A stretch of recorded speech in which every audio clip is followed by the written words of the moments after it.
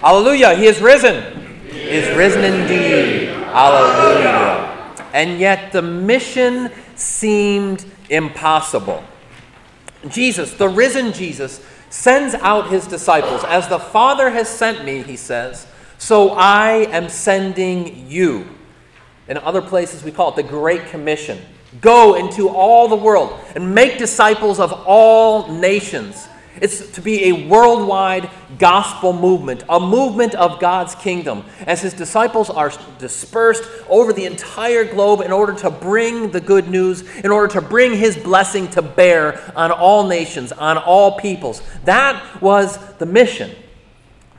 But 2 generations after Pentecost, when St. John writes the book of Revelation, that mission seems impossible.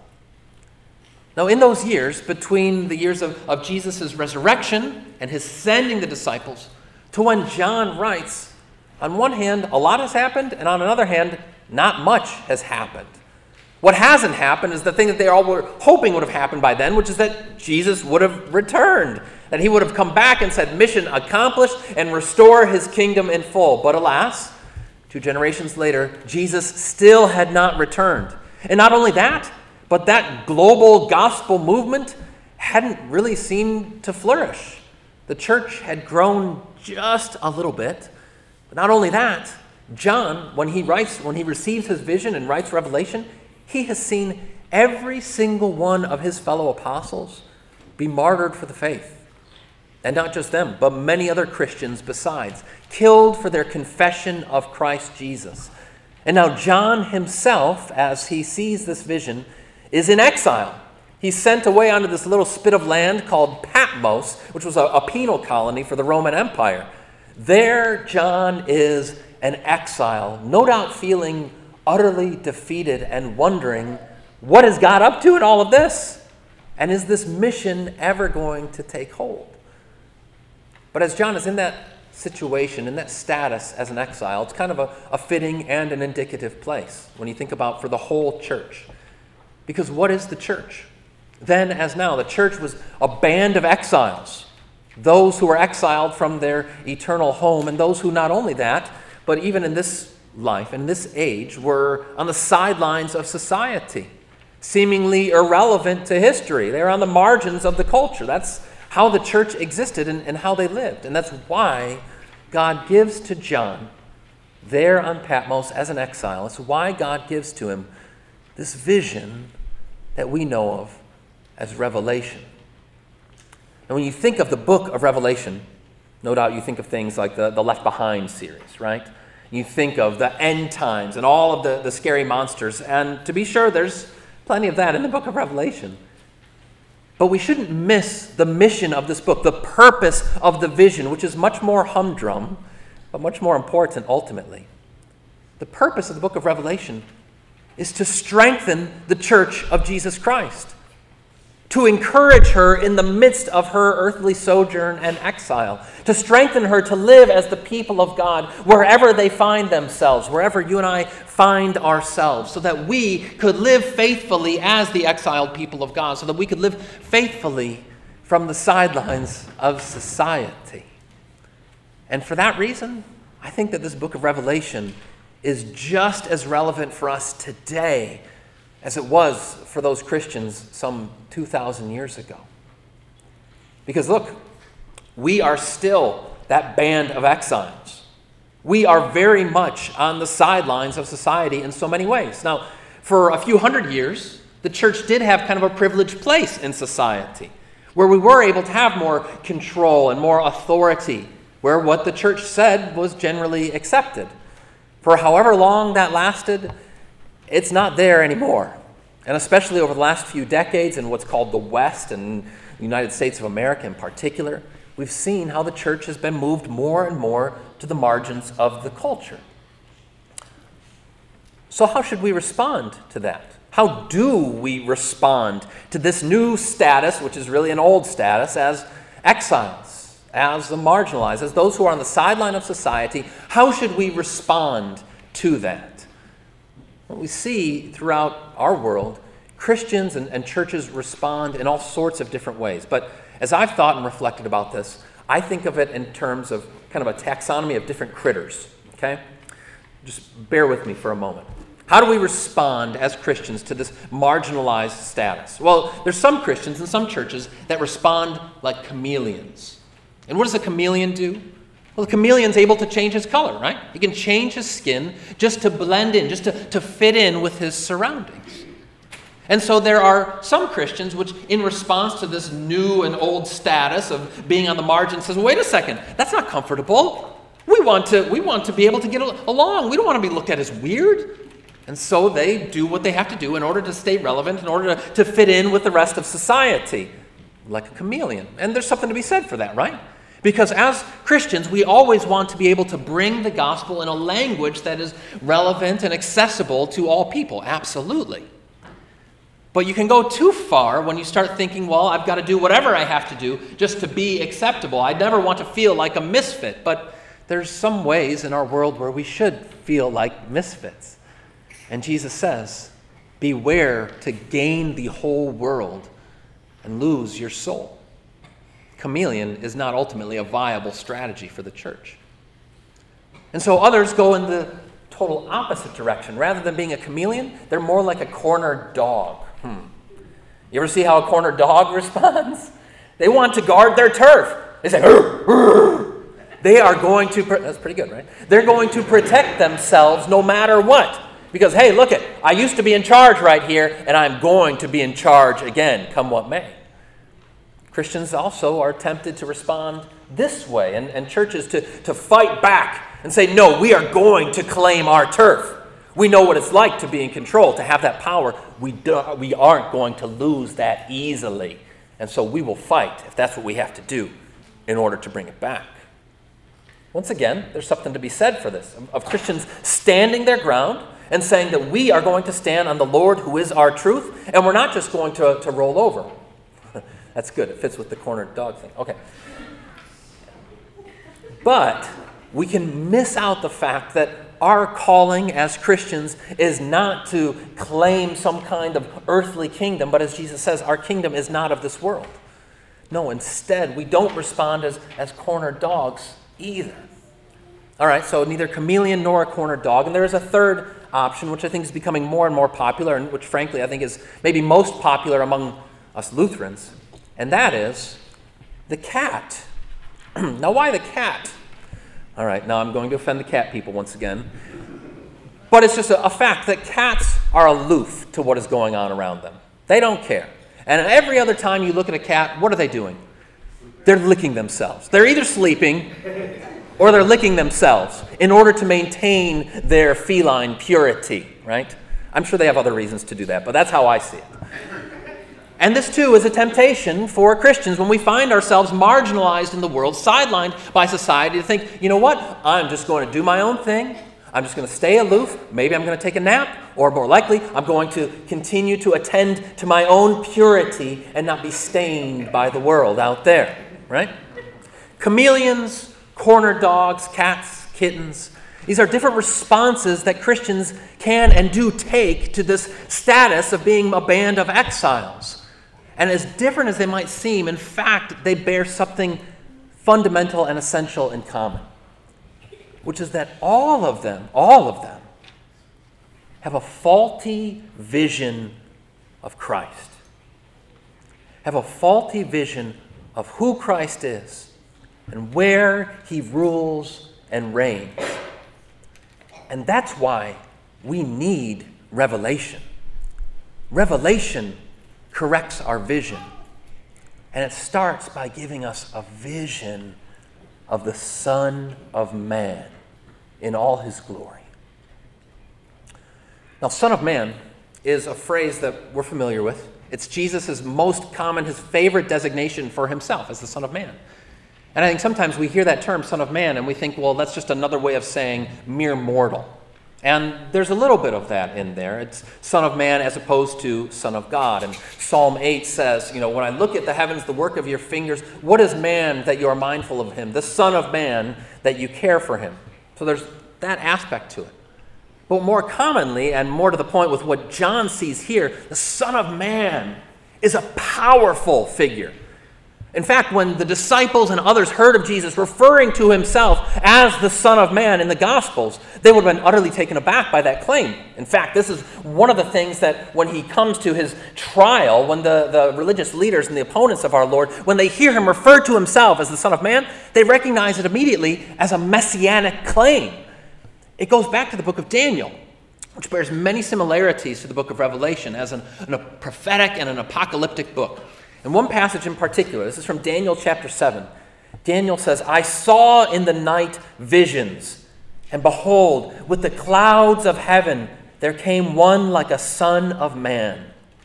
And he came to the Ancient of Days and was presented before him. And to him was given dominion and glory and a kingdom, that all peoples, nations, and languages should serve him. His dominion is an everlasting dominion which shall not pass away, and his kingdom one that shall not be destroyed. The Son of Man is a term for Jesus in his exalted, glorified state as the resurrected Son of God who has been given and entrusted with all authority, all dominion, and all the kingdoms of the earth. This is what John sees. He sees this vision of Jesus as the Son of Man. Whereas throughout the Gospels, what we're more familiar with is Jesus in what we call his humiliation, his humbleness. Here we see Jesus in his glorification, high and lifted up. And there's many aspects of this picture which are frankly terrifying and intimidating. That's why John falls down flat on his face as one though dead, right? He plays possum and says, maybe he won't recognize me if I don't move, right? He puts his hand on his head and says, fear not, in those familiar Jesus words. Fear not. I am the first and the last. I was dead, and behold, I am alive forevermore, and I hold the keys of death and Hades.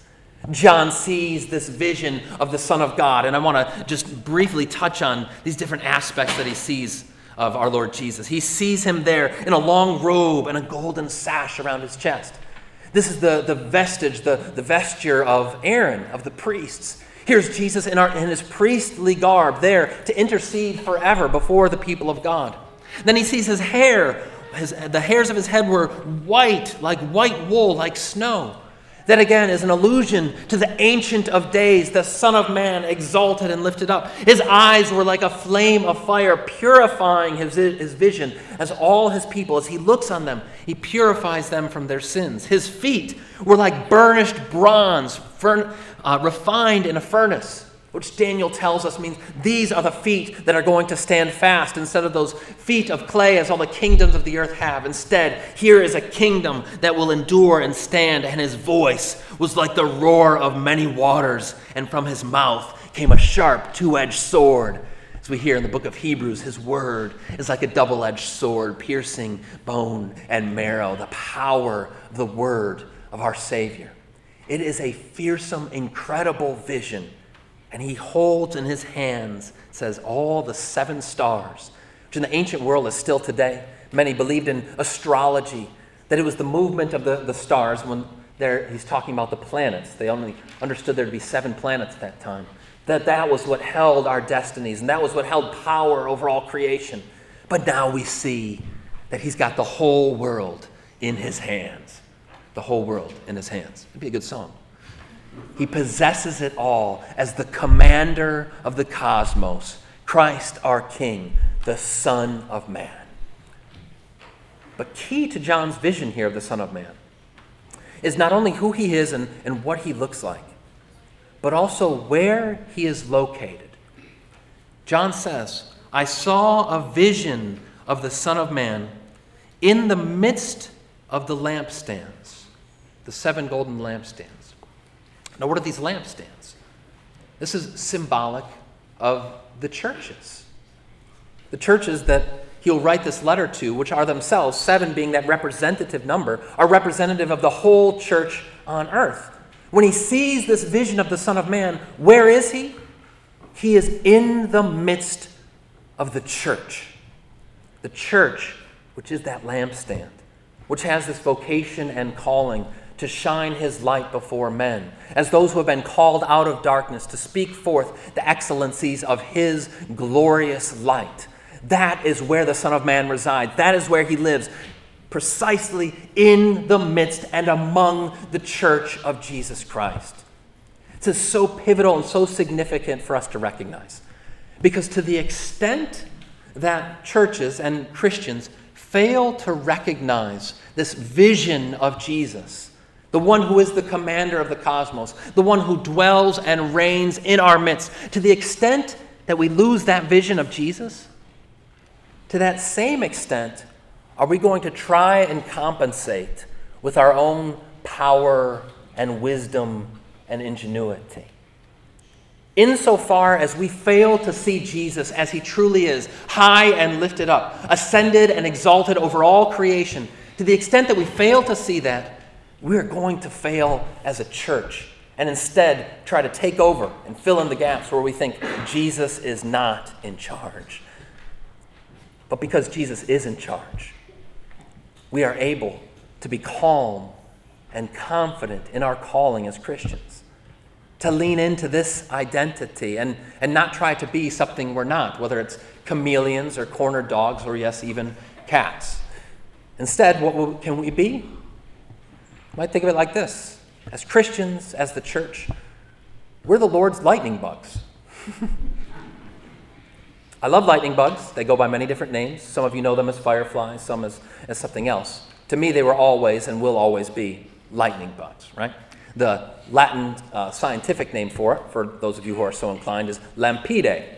Lampidae comes from the Greek word lampain, the verb lampain, which means to shine. It's the same verb that Jesus uses in that text in Matthew 5. Let your light so shine before men. So the lightning bugs let their light shine. And I think about how it's a fitting metaphor for the vocation and calling of the church in a few different ways. First of all, the church is called to be a light in the midst of the darkness. That's when the lightning bugs shine their light, of course, is in the midst of the dark. So also, as we live in a dark world, we are called to bring the light of our Lord out there.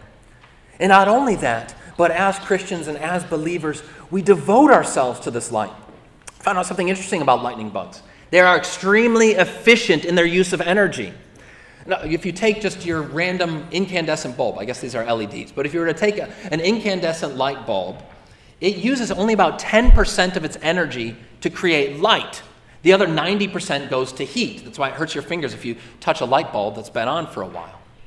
Lightning bugs, fireflies, use almost 100% of their energy just to shine that light.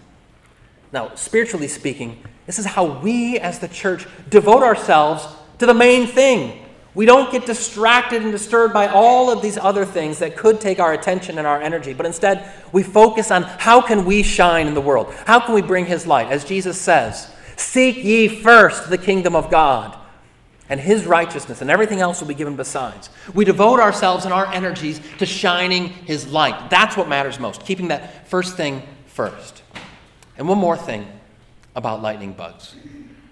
They are small but mighty. You know, we were down in Tennessee recently for vacation in the Great Smoky Mountains.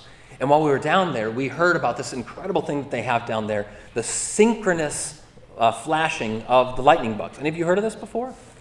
The synchronous flashing. So it happens once a year, right around this time of year, where all of the fireflies, as dusk falls, as the light falls, will all flash in unison. It's so cool that they actually have to hold a lottery for people to be able to get in and see it. Only 1,000 people get to see it each year. So you have to get a lottery ticket just to go and to see this flashing of the synchronous lights, because these lightning bugs, while they are small, when they are working in coordinated effort, they are mighty, even epic. And so it is for us as Christians and as the church. We may be small. We may feel like we are sidelined by society.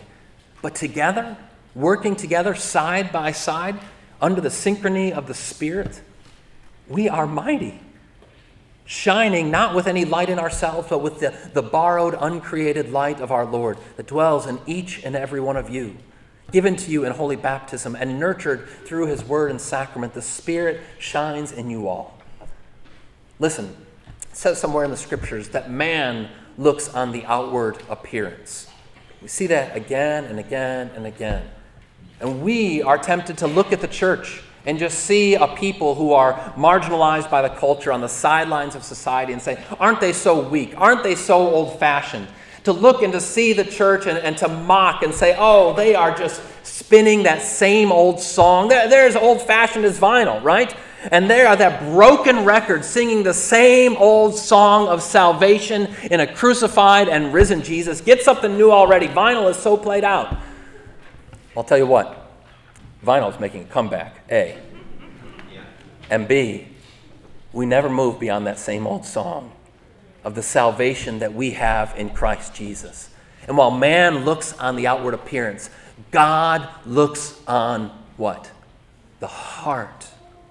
And the heart of history is the work of the Son of Man in and through this humble, humdrum people we call church. So let your light so shine before men that they may see that light and give glory to your Father in heaven. Amen. May the peace of God that surpasses all understanding keep your hearts and minds in Christ Jesus. Amen. We stand to confess our faith.